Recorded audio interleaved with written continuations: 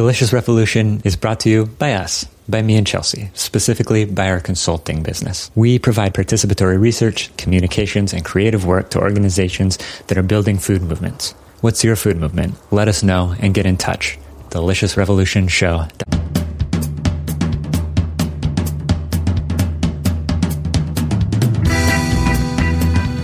One of the most frequent questions I hear is, but Anna, can we really feed the world using organic farming practices or using sustainable practices?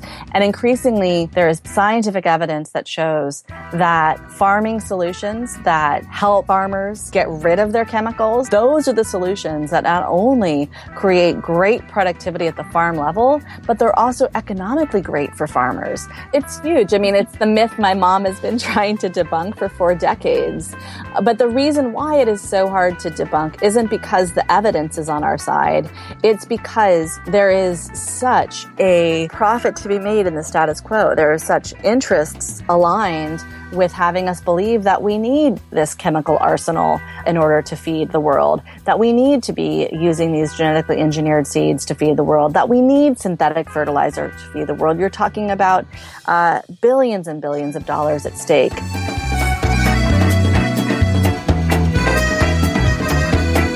Welcome to Delicious Revolution, a show about food, culture, and place. I'm Chelsea Wills. And I'm Devin Sampson.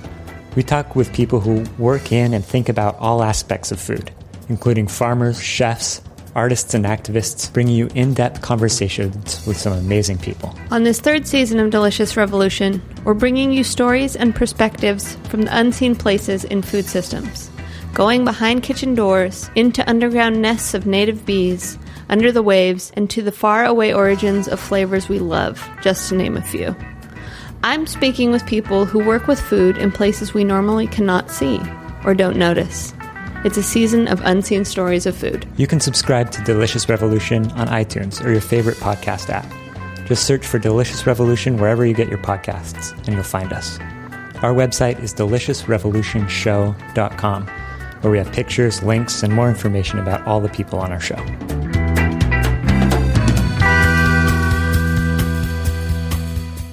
Anna Lepay is a best-selling author and widely respected educator, known for her work as an expert on food systems and as a sustainable food advocate. Anna is a founding principal of the Small Planet Institute and the Small Planet Fund with her mother, Frances Moore Lepay. She is also the founder and director of the Real Food Media Project, which uses creative movies, an online movie contest, a web-based action center, and grassroots events to grow the movement for sustainable food and farming. Her latest book, Diet for a Hot Planet, The Climate Crisis at the End of Your Fork and What You Can Do About It, was named by Booklist and Kirkus as one of the best environmental books of the year. Anna is also the author of Hope's Edge, which chronicles social movements fighting hunger around the world, and Grub, Ideas for an Urban Organic Kitchen, with Chef Bryant Terry. Here's Chelsea's interview with Anna Lepay.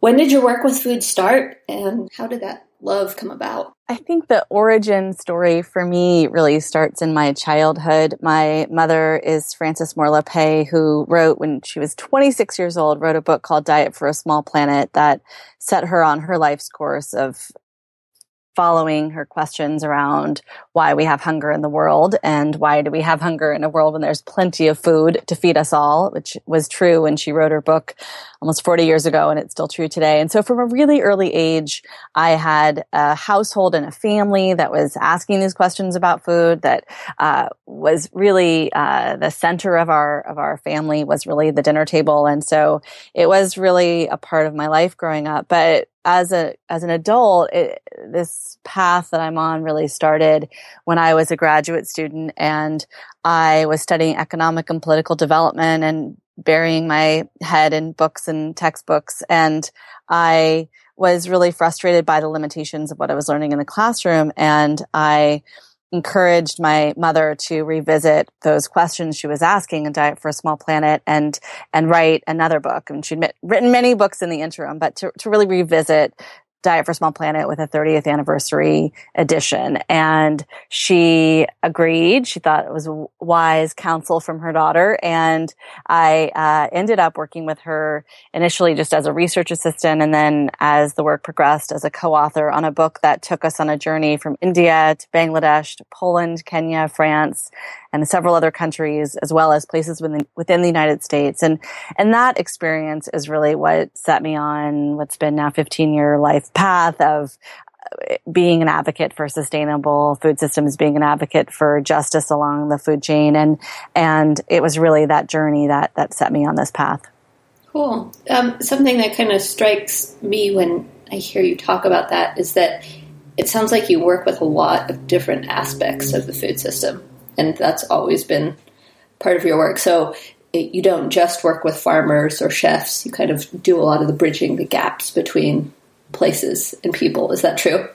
That's right. I like to think of myself as a generalist, although I've dove into specific topics in this work. Yes, I very much see my particular role that I can play is providing those connections, making those connections, helping people see that food is not just an environmental issue, but a social justice issue, and not just a social justice issue, but also a cultural, spiritual issue. So drawing those connections has been always really important to me, and also really trying to help specialists in particular fields really amplify their message and their story, so that so that their messages can be understood by a really wide audience. Could you give me? I think that's such an important role, that kind of synthetic role in movement, right? It creates this context that I think is so necessary for people to really be able to do their jobs as, as farmers, or as, I'm thinking about the edible schoolyard people reinventing kind of what school lunches look like or something like that. I think that these bigger containers really support that. Can you give me an example of how you do that, or what did that look like maybe on your trip? Yeah, well, I think a really great example of that is the last book I wrote called Diet for a Hot Planet, obviously an homage to my mother's book, Diet for a Small Planet, that was really helping draw those connections between the food system and climate disruption. And I think that book really brings to life this attempt that I was making to draw those connections and draw communities together. So to really help environmentalists and those really focused on addressing the climate crisis, help them understand how the food system, the global food system, is both a driver of the crisis as well as really a key part of the solution, and to really understand and bring farmers into the story of how we're going to fix climate change by helping people see that when farmers are using the most sustainable methods, they're actually able to reduce the amount of energy used in a farming operation, reduce the greenhouse gas emissions from a farming operation, and even better than that, help store carbon in the soils, so that farms can actually be part of what a climate scientist would call a mitigation strategy. And my book was really an attempt to help people draw those connections at a moment when the book came out several years ago, that the story of food and climate was really not a core part of the story about climate change and how we're going to address it and take it on. When I started working on Diet for a Hot Planet, I was really struck by analysis that colleagues of mine had done at Johns Hopkins University that looked at all of the newspaper articles in the U.S. from 2006 to 2008 about climate change, and they did an analysis to look at how many of them talked about food systems or agriculture, and it was less than 2% of those articles about climate change mentioned food systems or agriculture, despite the fact that our global food system is responsible for about 1/3 of all the greenhouse gas emissions that's causing the crisis, largely because agribusiness is one of the biggest forces behind forest destruction, which we know is a huge, huge problem in terms of global warming and climate disruption. So that, to me, was evidence that there was a conversation gap. And I really wanted to help bridge that gap by helping spark those conversations. Well, I just saw you talk in February in Petaluma, and I was really struck by how that conversation has changed since your book came out. I feel like there's so much more of a link. Do you feel like that's true? Oh, absolutely. And by no means, don't get me wrong, I do not take credit for the fact that I do feel like there has been this shift in the past 5 years, let's say. I do not take personal credit, but I think there's been a shift, and there's a couple of reasons why. First of all, I think that myself and many other advocates have really pushed a lot of the big environmental groups to see the importance of talking about food systems, to see the importance about taking on agribusiness as one of the corporate drivers of global warming. I think, secondly, the climate movement as a whole is just much more sophisticated, and really we know so much more now than we did 5 years ago. And the third thing is, I think those of us who might consider ourselves more squarely in the food movement are ourselves understanding the need to not silo ourselves and not think about food as separate from the environment, as separate from climate, but to really see them together. And then the final thing I would say is that I think all of us are so much clearer that the impacts of climate change aren't going to happen in some distant, imagined future, that we are experiencing the impacts in a major way today. And I would argue that farmers, those who are working on the ground, in the soil, are on the front lines of that impact. So there's a much deeper understanding that farmers are among the key casualties of climate change, and therefore figuring out how to ensure that farmers are able to stay on their land, farm sustainably, and be protected from the climate disruption. Is really, really critical part of the conversation. Well, it just brought up that change because I think that's a pretty extraordinary change in discourse over the last 10 years, I would say, but that so much coalition building has happened, so much coming together has happened with the climate movement in a way that I felt like was unimaginable before. So yeah, I feel like that's really hopeful. I think it is. I would also, though, caution us to add to that or balance it with saying there's, I think when you look at what the conversation is in the halls of Congress or, at that sort of the international treaty level, still food systems and agribusiness role in rainforest destruction is still certainly not at the heart of those conversations as much as it needs to be. But absolutely, I think there is a shift. I mean, I also feel, unfortunately, concerned that that there's still so much lack of awareness on these issues that people are easily influenced by misinformation and one of the examples of that, I was just listening to an interview with the filmmaker behind a movie called Cowspiracy, which puts out totally wrong facts and figures about these issues, and says and claims that livestock alone is responsible for half of all of greenhouse gas emissions. And that's just patently untrue.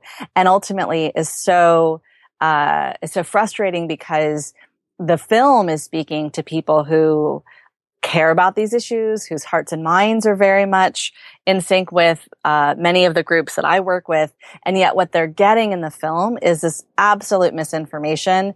And I think ultimately it's a really divisive film. And so, so I would just say, I would caution us to say that there's still so much education work to be done to inoculate people from misinformation from both sides. And Cowspiracy, I think, is a great example of some of that misinformation that's getting out there. Well, that was what I was going to ask you next. With the changing conversation that I think allows for more of that complexity to come to the surface, right? I think there is maybe this basic awareness that climate change and food politics are connected to each other, right? But now what's really important for people to know about what's happening now? Right. So, I think on this topic, I think what's really important for people to know about is people to understand kind of food systems and multiple levels. I imagine them as kind of concentric circles moving out from us as an individual to our community, to our country, to the world.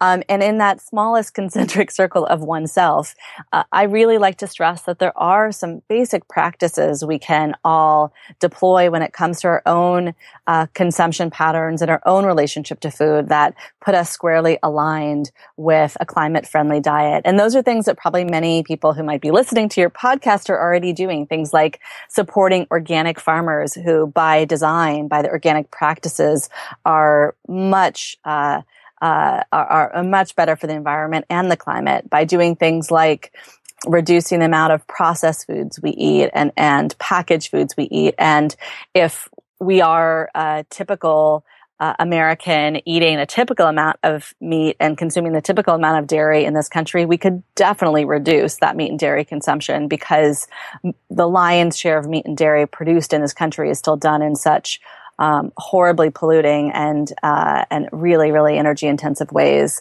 So there's these really basic principles we can uphold as individuals. But then as we move out to these broader concentric circles, what can be done?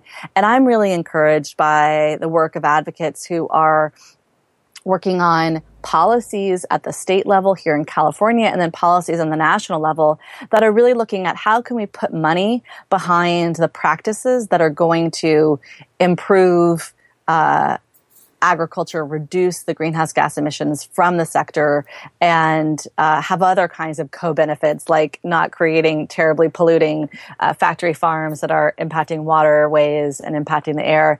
And there's great policies here in California that are doing that we can get behind.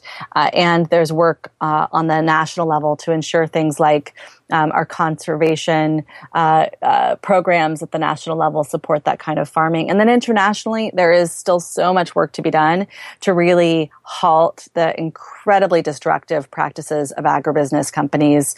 Groups that I'm involved with include Rainforest Action Network, that's doing some of that work that's direct action, directly taking on those corporate players who are really at the heart of the climate crisis and need to be called out as much as we call out Exxon and Shell and BP. So we need to work at all these levels. And of course, not every single one of us can or should work on all those levels, but it's important to really understand that those multiple levels exist and all of them need to be actively engaged. Maybe let's back up and let's talk a little bit more specifically about each one of those levels. So in the basic practices levels, you're talking about supporting organic farmers. So in a fairly literal way, that means like if you live somewhere where there's a farmer's market or something like that, that's a good place to shop. Or what can people actually do? Yeah, so it's seeking out organic and local products. I mean, I'm so fortunate that I live in a place in the East Bay, in the San Francisco Bay Area in California, where that's relatively easy for me. That is not the case for many of us. But for those of us who do live in places that can seek out locally owned and operated grocery stores or cooperatively owned grocery stores that are really supporting the local farming base, we can put our dollars in that direction. We can do things like shop at a farmer's market, which most farmer's markets in this country require that if you're selling food there, you are also a producer. So buying at a farmer's market means that you're really investing in your local food economy. And we can, of course, also seek out that USDA organic seal.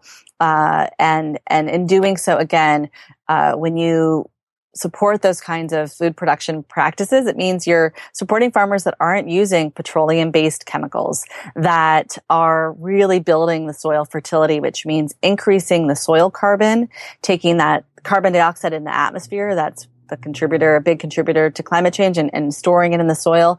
That is one of the outcomes of good organic farming practices.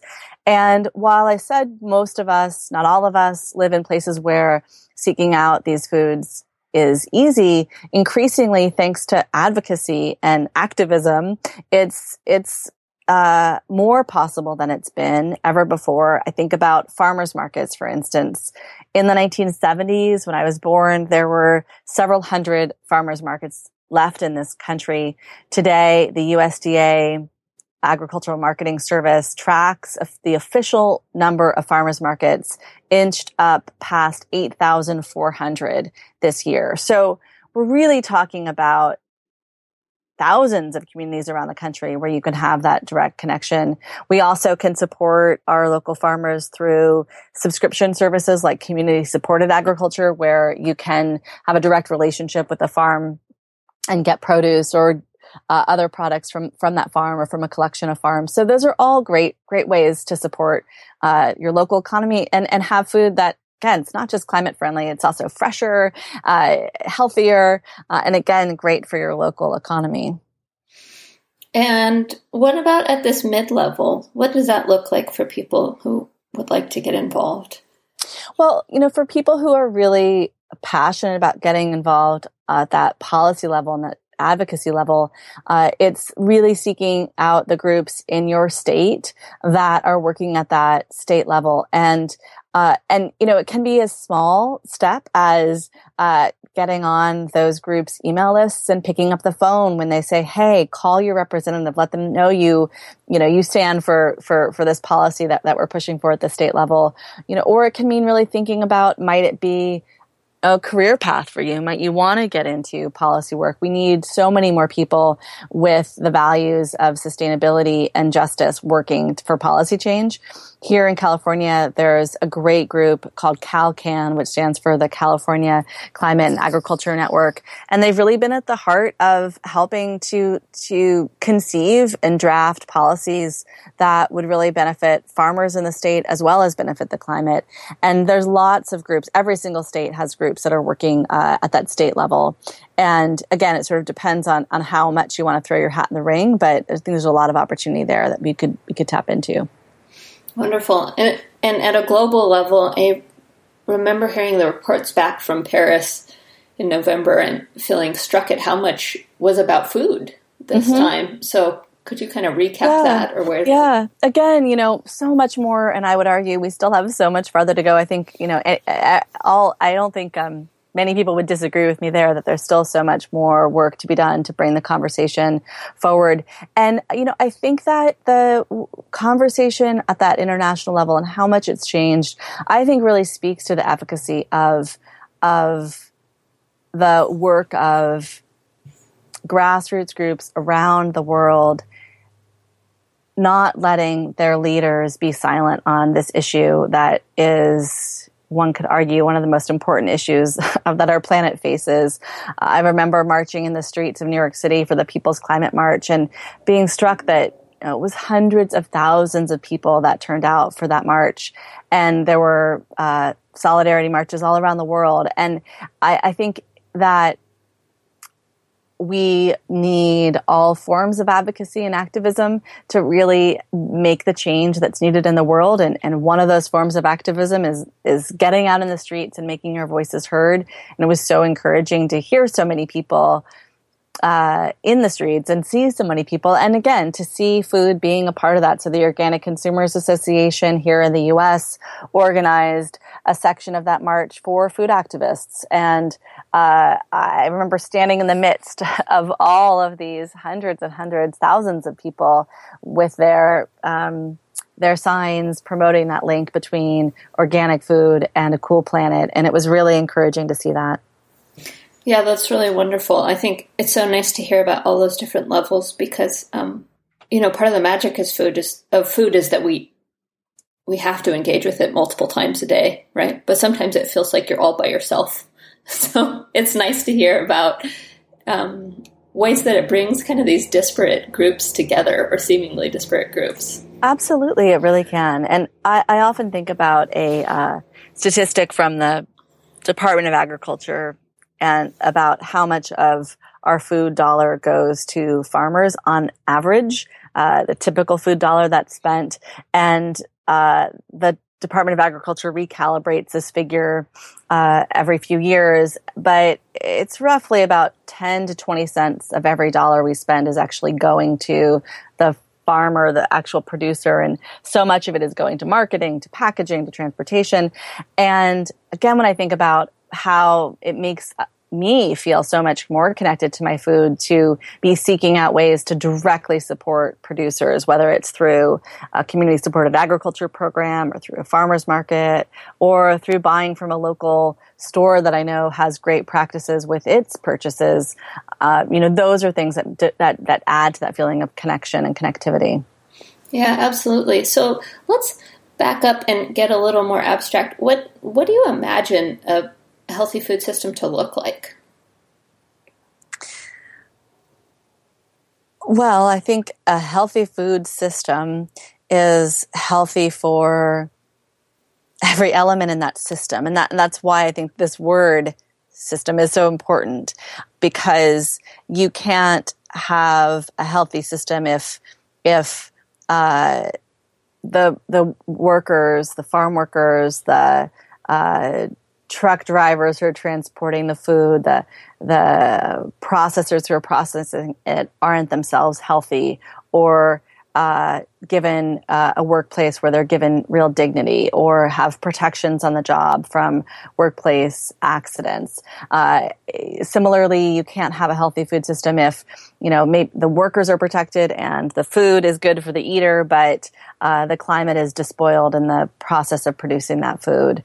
And similarly, you can't have a healthy food system if, so yes, the eaters might be healthy and the climate and the environment might be protected and the workers might be protected. But if you're exploiting animals in the practice of getting that food to your plate, if animals are treated inhumanely, similarly, that's not a healthy food system.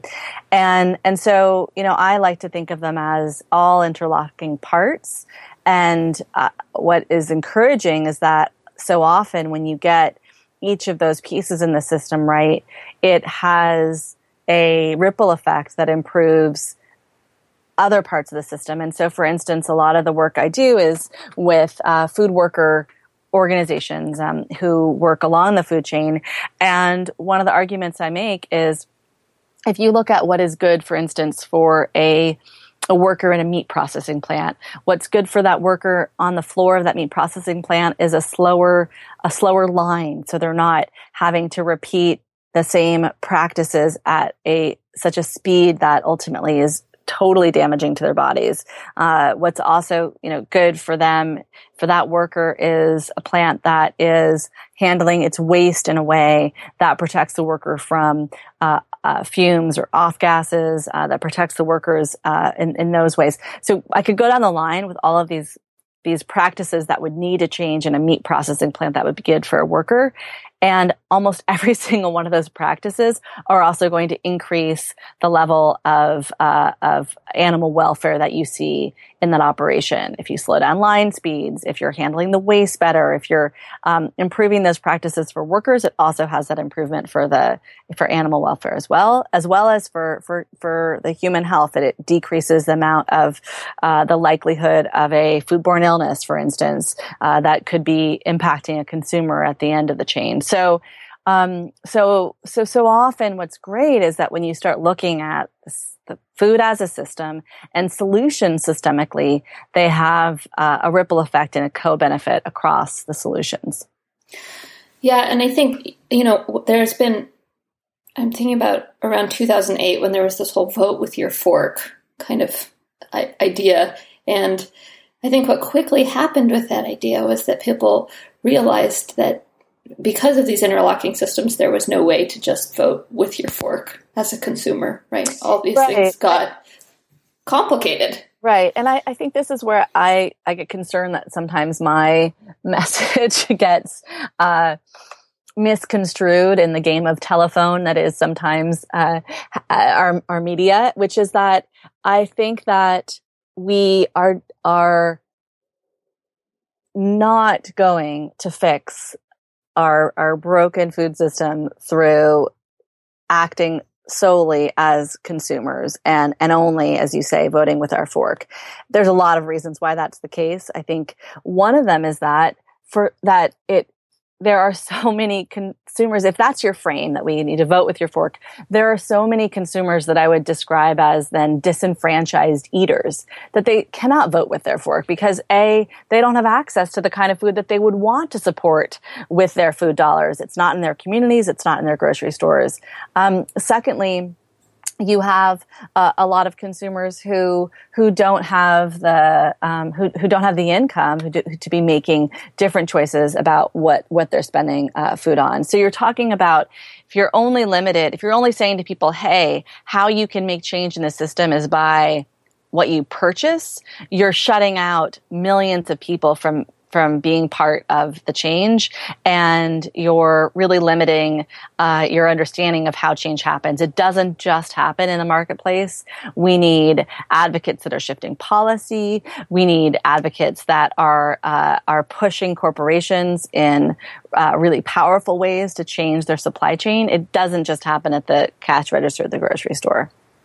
Yeah, thanks for saying that, because I think one of the big criticisms of the food movement is oftentimes that it's really elitist, right? And that it does exclude these huge swaths of people and the world, right? So, right. Well, and I think that's, to me, I always find myself getting frustrated when I hear that depiction of the food movement, because that isn't the food movement that I know. It's not the food movement that I see or work with.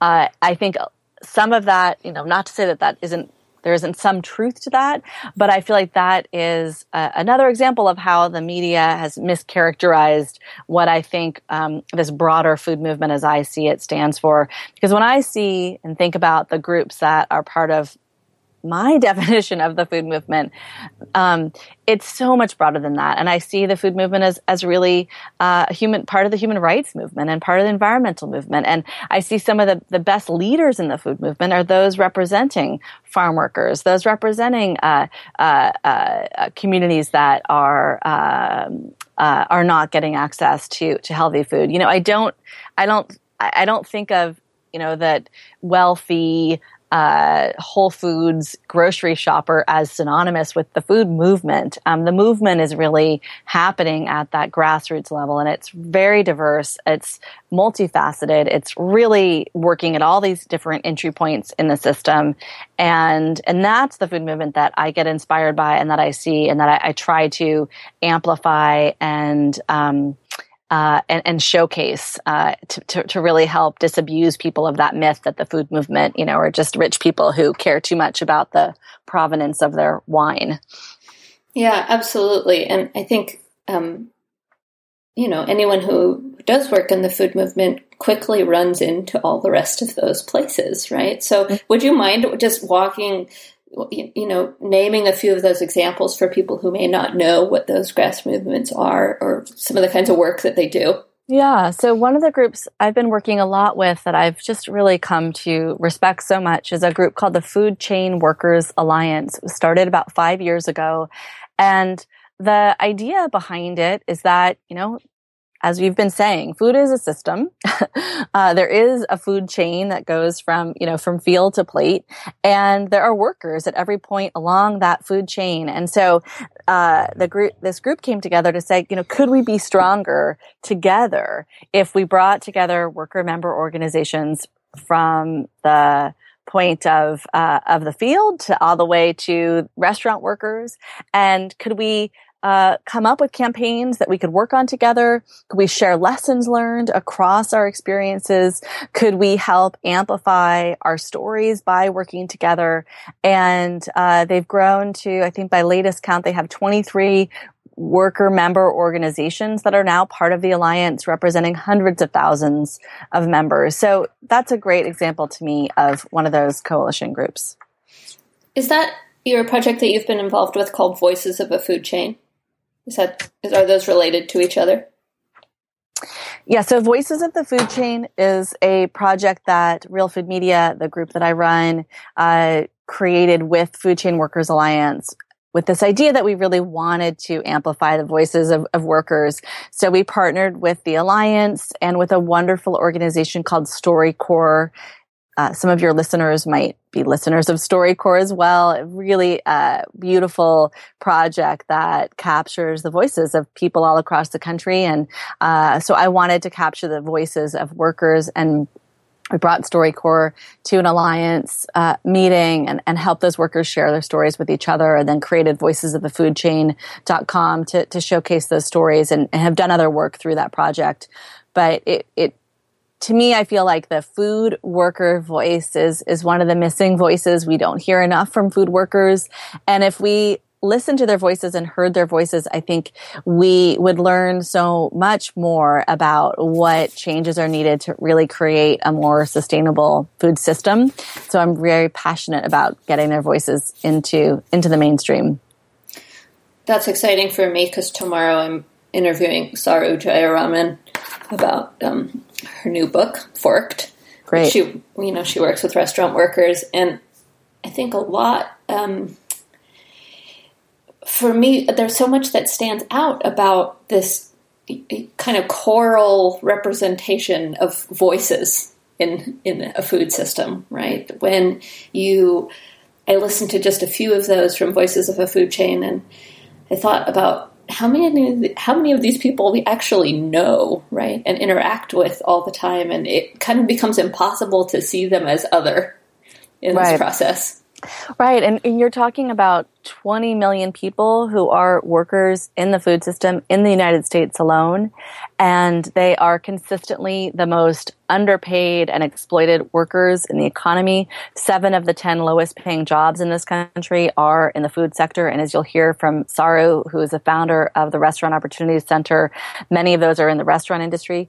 So you're talking about some of the most underpaid workers. And so if you're thinking about how do you address hunger in this country, how do you address poverty in this country, talking about paying food workers better and having their benefits restored is a really key part of that conversation.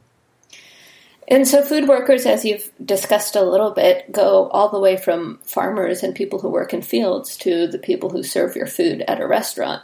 Right. And what we're seeing in the American diet is this huge shift, a real radical shift in where we get our food, where we're eating it, what we're eating, from 50, 60 years ago when most of the food we consumed in our homes that we made ourselves, to today we've just inched over the 50% mark, where now the little bit more of the majority of our food we're eating out. We're either eating out at quick serve restaurants or fast food restaurants, or increasingly grocery stores are becoming semi-restaurants with grocery stores are becoming, kind of these semi-restaurants where they have prepared foods that people are buying and eating.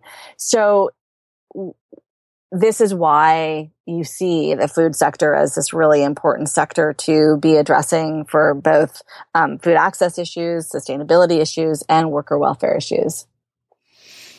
Yeah, I had no idea about that statistic. That's an enormous amount of food that's eaten out. Yeah, and it's really changes our relationship to food, and is one of the reasons why you see the spike in diet-related illnesses, is because so much of that food we're eating outside of our homes has added sugars, added salt, has very high fat. It's the kinds of foods that are causing so many of the diet-related illnesses, and so thinking about how do we improve the healthfulness of those foods, and how do we also get people to still be eating in their homes and preparing their own foods, cooking their own foods. So let's talk about quickly your myth-busting project and how that relates to that. Does that address every aspect of the food system? So foodmyths.org is our Food Mythbusters project, and we've done 2 myth-busting videos so far, taking on 2 aspects of some of the biggest myths I see out there that are being pushed by the food industry. And one is this myth that we need chemical agriculture and genetically engineered foods to feed the world. It's a very persistent myth. I hear it all the time when I speak to audiences about sustainable food or organic farming. One of the most frequent questions I hear is, but Anna, can we really feed the world using organic farming practices or using sustainable practices? And it struck me that this question that comes up so often is the myth that is put out there by the public relations firms hired by some of the biggest agrochemical companies in the world and grain traders in the world, and the companies that are benefiting from the status quo. So I really wanted to take that myth on and create a video that helps people debunk that myth themselves, and then be able to debunk it when they're talking to their their cousins or their fellow students or their teachers. Because if we can't upend that myth, I think we are so limited in what we are able to argue, because no one wants to feel that the kind of food system they're promoting would cause hunger in the world. And so I find a lot of people are reticent to embrace organic farming as a solution, as a global solution, because they fear that there might be this ramification that it might cause hunger. And nothing could be farther from the truth, and there's a lot of reasons why it's a myth that is so easy to debunk, and again, it's so important to do so. Right, and comes from. It's a big myth to debunk, though, right? I mean, it's huge. I mean, it's the myth my mom has been trying to debunk for 4 decades. But the reason why it is so hard to debunk isn't because the evidence is on our side. It's because there is such a profit to be made in the status quo. There is such interests aligned with having us believe that we need this chemical arsenal in order to feed the world, that we need to be using these genetically engineered seeds to feed the world, that we need synthetic fertilizer to feed the world. You're talking about billions and billions of dollars at stake, that there's a powerful vested interest in keeping us believing that we need these practices, when the science increasingly shows, and this is, again, people have been trying to upend this myth for decades, and increasingly there is scientific evidence that shows that farming solutions that help farmers get rid of their chemicals, get rid of those petrochemicals and the toxic chemicals used on the field, farming solutions that get farmers to build up their fertility with the ecology of the farm, not with synthetic fertilizers that they have to buy and spend a lot of money on and that incredibly energy intensive to produce,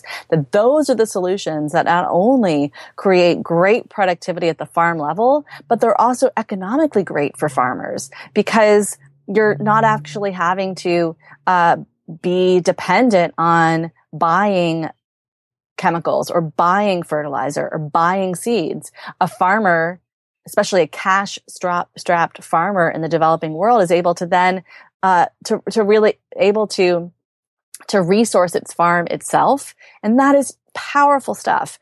And again, in the decades since my mother and her colleagues have been working to take on this myth, there's been just increasing evidence of the power of these sustainable solutions. She just released a new edition of her book, World Hunger 10 Myths, and I highly recommend it as kind of the textbook. If you're going to read one book about hunger in the world and how do we take it on and how do we solve it, World Hunger 10 Myths is the best resource out there and really goes into depth with some of the best peer-reviewed studies, some of the best research out there to really show the power of sustainable solutions and why we need to take this myth on. Great. I'm so glad that you mentioned that. That's a good resource for people. So maybe let's finish up by having you tell me about Real Food Media and what the idea behind that is and what you're doing with that. Real Food Media is a project I started several years ago with a coalition of groups working on food system change from a variety of entry points that we've been discussing today, groups that come at it from the environmental perspective or the worker justice perspective or the public health perspective. And our idea behind Real Food Media was to create an initiative that would really help communicate the stories of solutions and communicate these myth-busting messages to really help promote the power of sustainable food and farming, and to really help engage people with how they could be part of the movement, how they could be part of really shifting the food system toward more justice and more sustainability. So we've done it through this work through a couple of different ways since we started. We have a international short films competition called Real Food Films that showcases the best of the crop every year of contributed films. We have 10 films every year that we promote as part of our pop-up film festivals that anybody in the world can host and show in their community. We have about 80 films now in our film library, all under 4 minutes on a range of topics that any educator can use, any community can use in workshops, in classrooms, at conferences. So Real Food Films is our attempt to catalyze creative short films and then to share those films and distribute them widely through partners around the world. And then we mentioned Food Mythbusters. That's our work to really take on big myths in the food system. And our other work is these creative partnerships that we do. So one was the Voices of the Food Chain.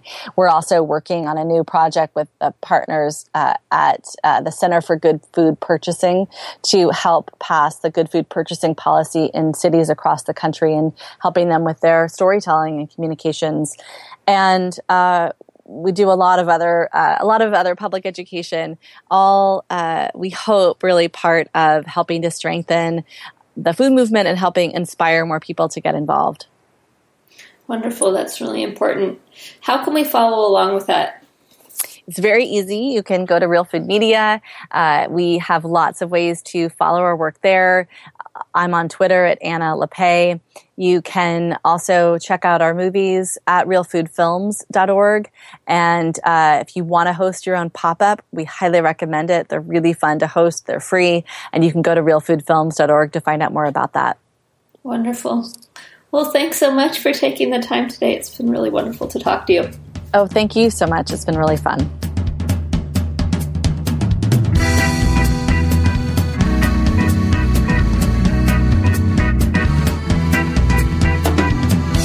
Delicious Revolution is brought to you by us, by me and Chelsea, specifically by our consulting business. We provide participatory research, communications, and creative work to organizations that are building food movements.